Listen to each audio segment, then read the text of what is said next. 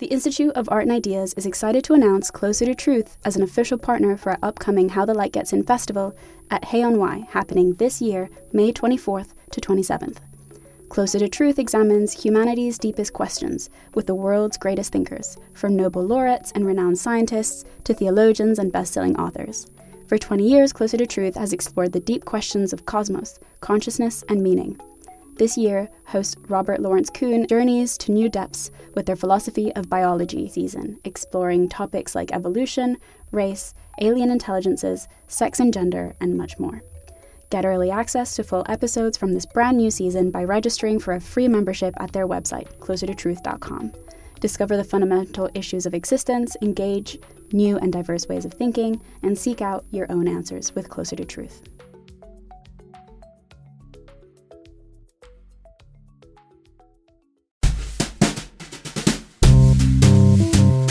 Hello and welcome to Philosophy for Our Times.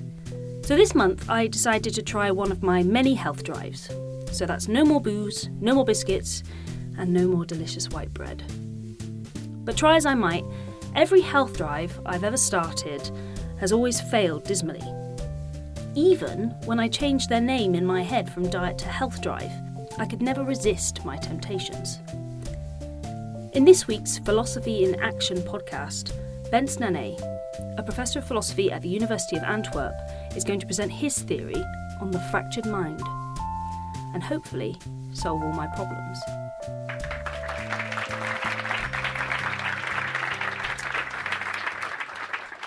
So how many of you had more drinks yesterday than you should have? So just think back to the point when you thought to yourself, I really shouldn't have that fifth pint. But then nonetheless you went for it. Just think back to that moment. What was going through your head? So I think you have, on the face of it, you have two options, right? You can resist the temptation. You're going to say that, you've already had your 4 pints, and then the bartender is saying, well, do you want another one? And there you are. What are you going to do? You can say, oh, no, thanks. Tomorrow I have to get up early to go to this really interesting talk. Or you can just say, yeah, sure, what the hell. So you can resist the temptation. You can give in to the temptation. But what I want to really focus on today is a third option, namely not going to the bar at all. Now, I want to talk a little bit about a key concept in social psychology, which is called trait self-control. So trait self-control is a numeric value that each of you have. You can take a questionnaire test, and then each of you have a specific value of trait self-control. So some of us are very good at self-control, some other people are not very good at self-control, and there's huge interpersonal variations about this. I want to focus on this a little bit, because here is a major assumption in psychology about this, about trait self-control, namely that it's unchangeable. It's fixed when you were a child, and that's what you're going to work with. That's your ceiling. There's a ceiling to your trait self-control that's fixed in your early childhood. So whatever your parents were doing, if they did it well, then you have a high trait self-control. If they didn't do it well, you have a low trait self-control. And whether or not in the bar you're going to be able to say no to the fifth pint is going to be determined by your trait self-control that's fixed. So I think it's a terrible assumption. It has it's really problematic empirically and scientifically. It's also a very harmful assumption, because if you think that your trait self-control is low because your parents messed you up, then you're not even going to try, right? You're just going to, well, what can I do? I'm going to have to get drunk because my parents were not diligent enough in raising me. So this is not just something that's very much true in like serious scientific papers. You get studies about this when they measure the trait self-control in childhood and trait self-control in adulthood. But also, it's very much a kind of pop science narrative when they try to explain why and how people who have low trait self-control as children, they end up unemployed and divorced and all kinds of things like this. Now, one place where you may have encountered narratives like this is the marshmallowology. So you'll probably have heard about this huge growing literature on these experiments. So the experiment is this. It's really cruel. I think it's one of the cruelest things that you can do to a kid. So this poor child is there sitting for 2 minutes in front of a marshmallow, and the idea is that you can either eat that one marshmallow, or you can wait for 2 minutes, or 5 minutes, and they vary that, and then you get 2 marshmallows. And then the question is, what do you do? And what the scientists did, and this is a fairly old experiment, is that they followed these people around and just kind of checked how they did in life. And the idea, what they found is that those kids who were resisting the temptation, those kids who were waiting for that second marshmallow, they were these high-flying bankers making big buck, whereas the ones who caved in, who just went for the one, they were all unemployed. And so. But what I want to talk about is just basically I want to set this aside, because this trait self-control, there's a big question in the social psychology literature about what is it that it measures? What does trait self-control measures? Is it the ability to resist or the ability to avoid? And it's very uncontroversial that what it does is that it measures the ability to avoid.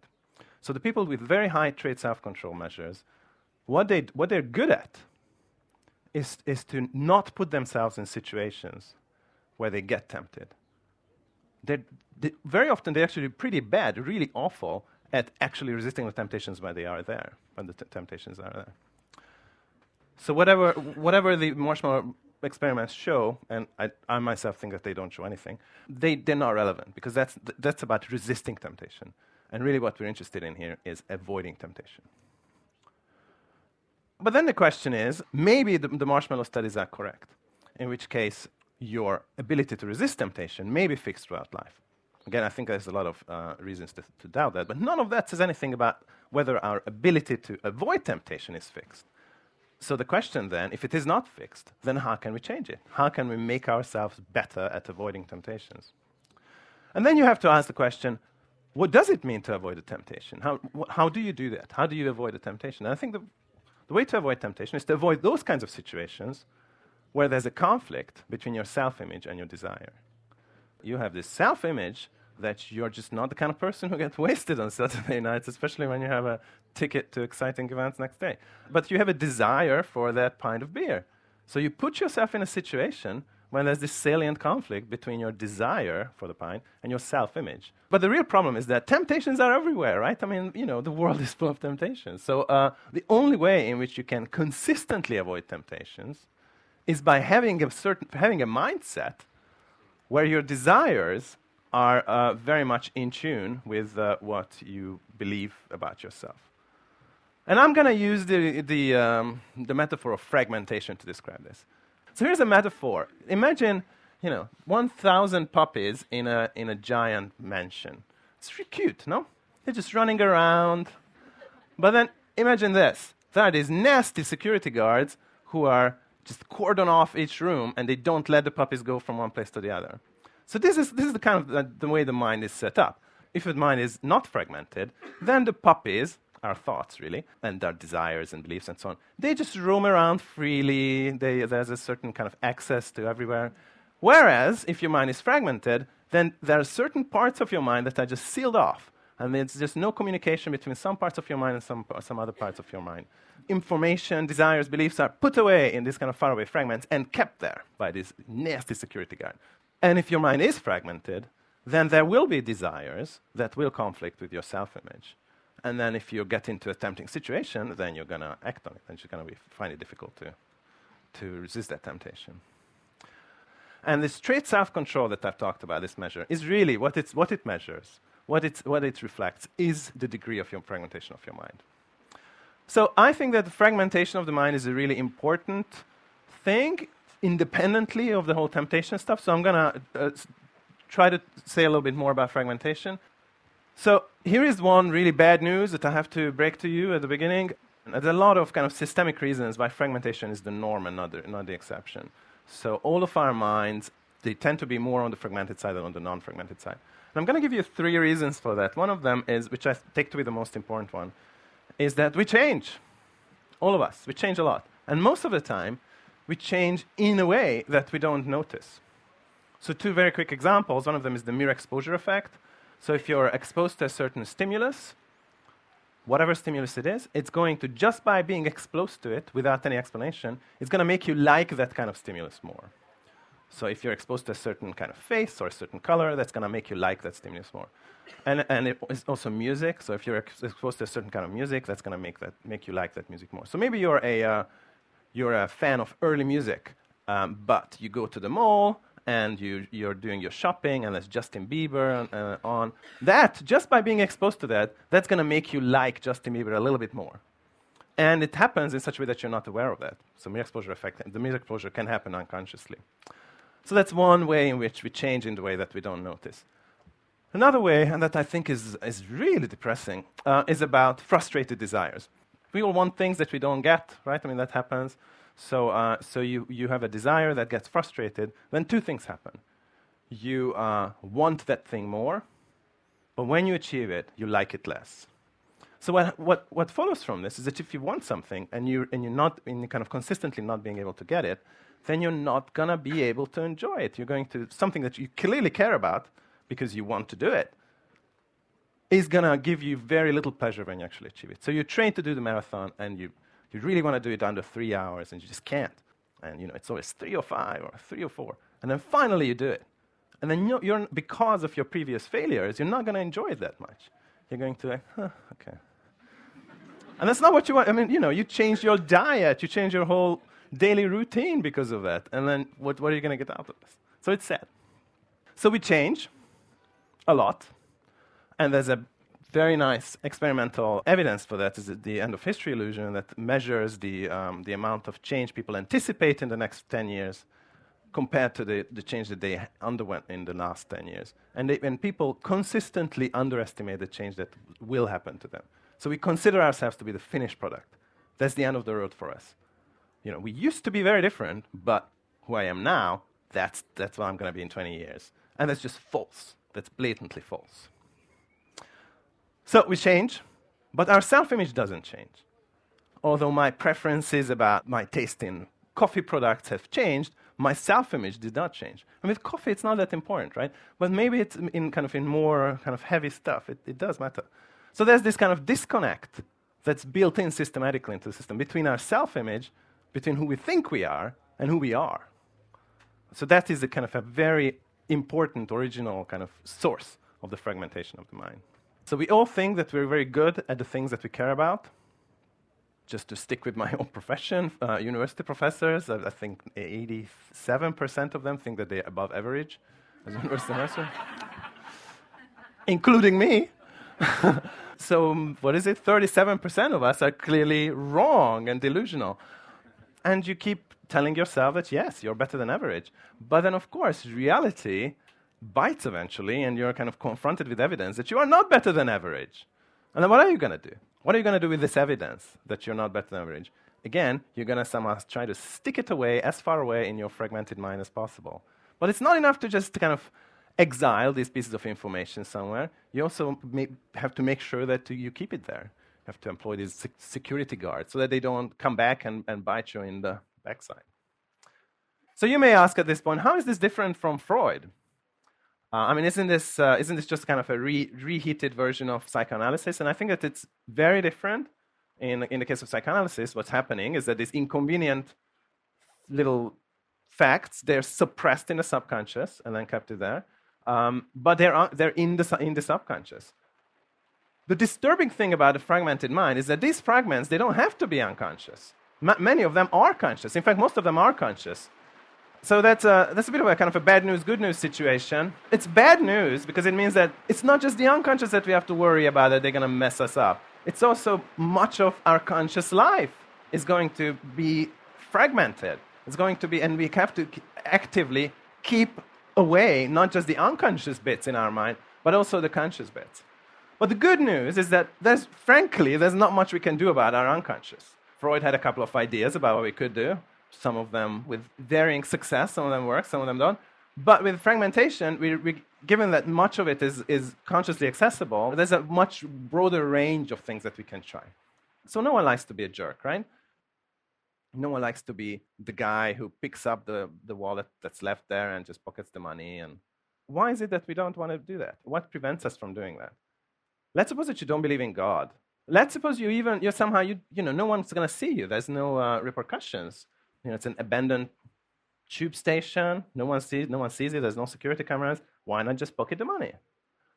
Here is one reason why you should not being a jerk. Being a jerk contributes to the fragmentation of your mind.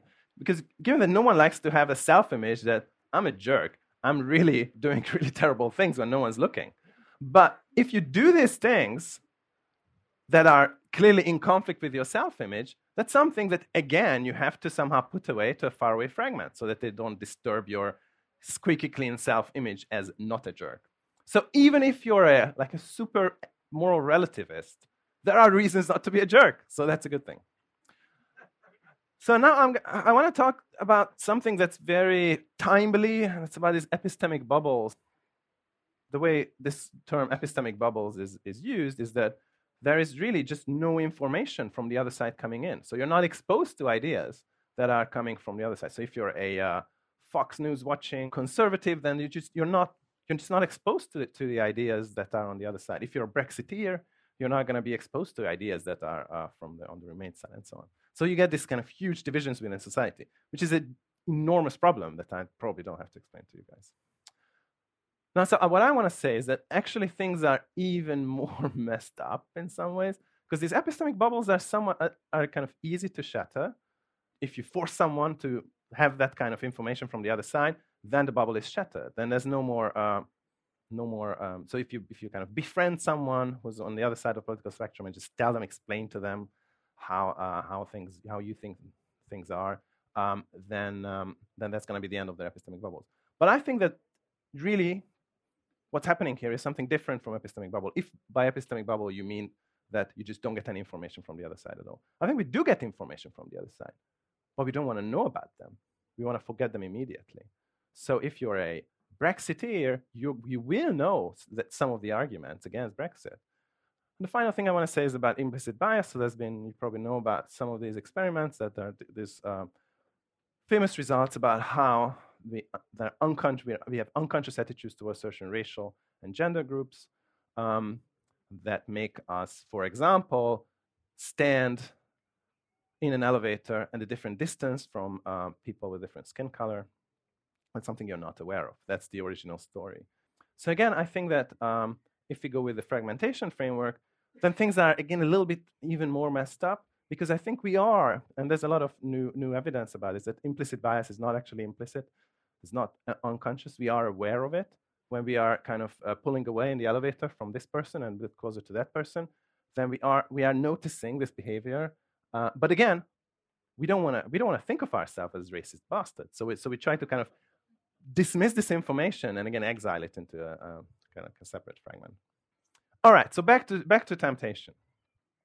So here is why fragmentation is really bad news. It gives us what is, in a technical term, philosophical vocabulary, is known as a double whammy. So as we've seen, fragmentation is really a reflection of how bad you are or how good you are at avoiding temptation. But if your mind is fragmented, then there's an extra reason why you're going to be bad at not just avoiding temptation, but also resisting temptation. The reason for that is because, remember, in the fragmented mind, all these fragments have to be somehow kept separate from your self-image. And that takes a lot of mental effort. But I want to talk about the other way around. What's happening if you do resist temptation? What's going to happen to your fragmented mind? And I turn to an authority about temptations, Oscar Wilde. So here is a quote that's very famous, and rightly so. The only way to get rid of a temptation is to yield to it. Resist it, and your soul grows sick with longing for the things it has forbidden to itself, with desire for what its monstrous law have made monstrous and awful. So what Oscar Wilde is saying here is that when you're resisting temptations, that's going to actually contribute to what is a pretty good description of fragmented mind. The soul growing sick with longing for the things it has forbidden to itself. So it's not just the case that if your mind is fragmented, you're going to be bad at resisting temptations, but you're going to resist temptations, and then your mind is going to be even more fragmented. So you see that it's going to lead to this vicious circularity. So what to do then? You're there. The bartender is asking you for whether you want a fifth pint. Resisting is clearly bad, because that's going to lead to further fragmentation. What do you do? You should just yield? I mean, that was Oscar Wilde's advice, right? So I think that's also a terrible advice. I mean, especially in the case of addictions, because we know that in chemical addictions, like substance abuse addictions, the more you yield, the stronger your cravings are going to be. So the more difficult it's going to be next time. But even in behavioral addictions, and even in things that are not even addictions, there's some really nice results about how the more you lie, the more it's going to be likely that you're going to lie again. I'm going to counter Oscar Wilde with André Gide, so I'm going to do that. So here's a André Gide quote. The first time you steal something, you need to make some kind of decision to do so. For the second time, you only need to yield to temptation.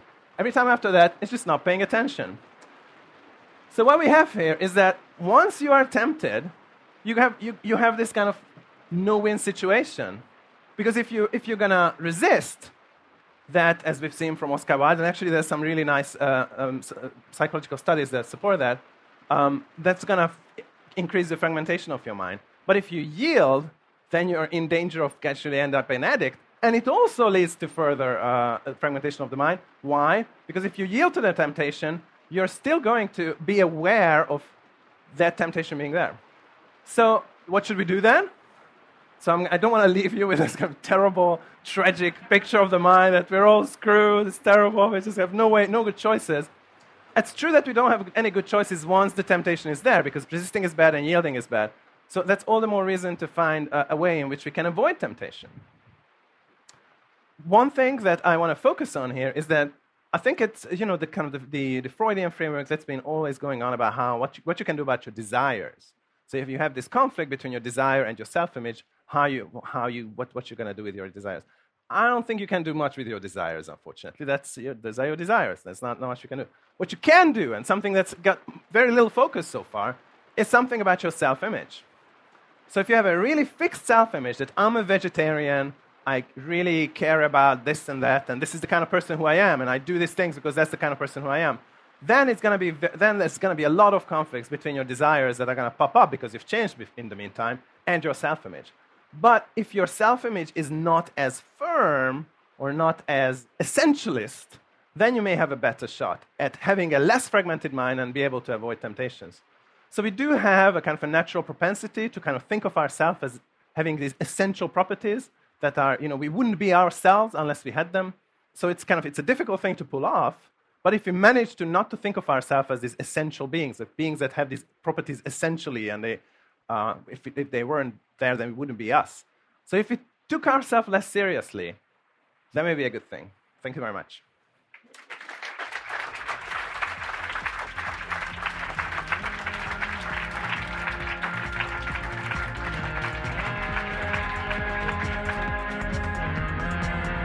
We hope you enjoyed this podcast, which was brought to you by the Institute of Art and Ideas. So what do you think? Can we resist our temptations by avoiding them altogether? Let us know by tweeting at @IAI_TV with the hashtag #PhilosophyForOurTimes.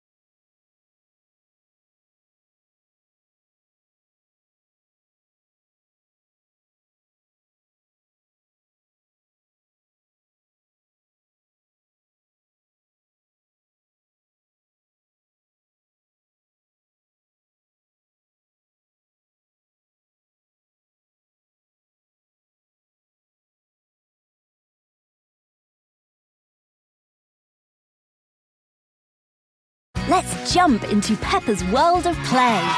Look for spring flowers, hunt for muddy puddles, and bravely explore exciting places with Peppa playsets. Peppa Pig, inspiring kid confidence.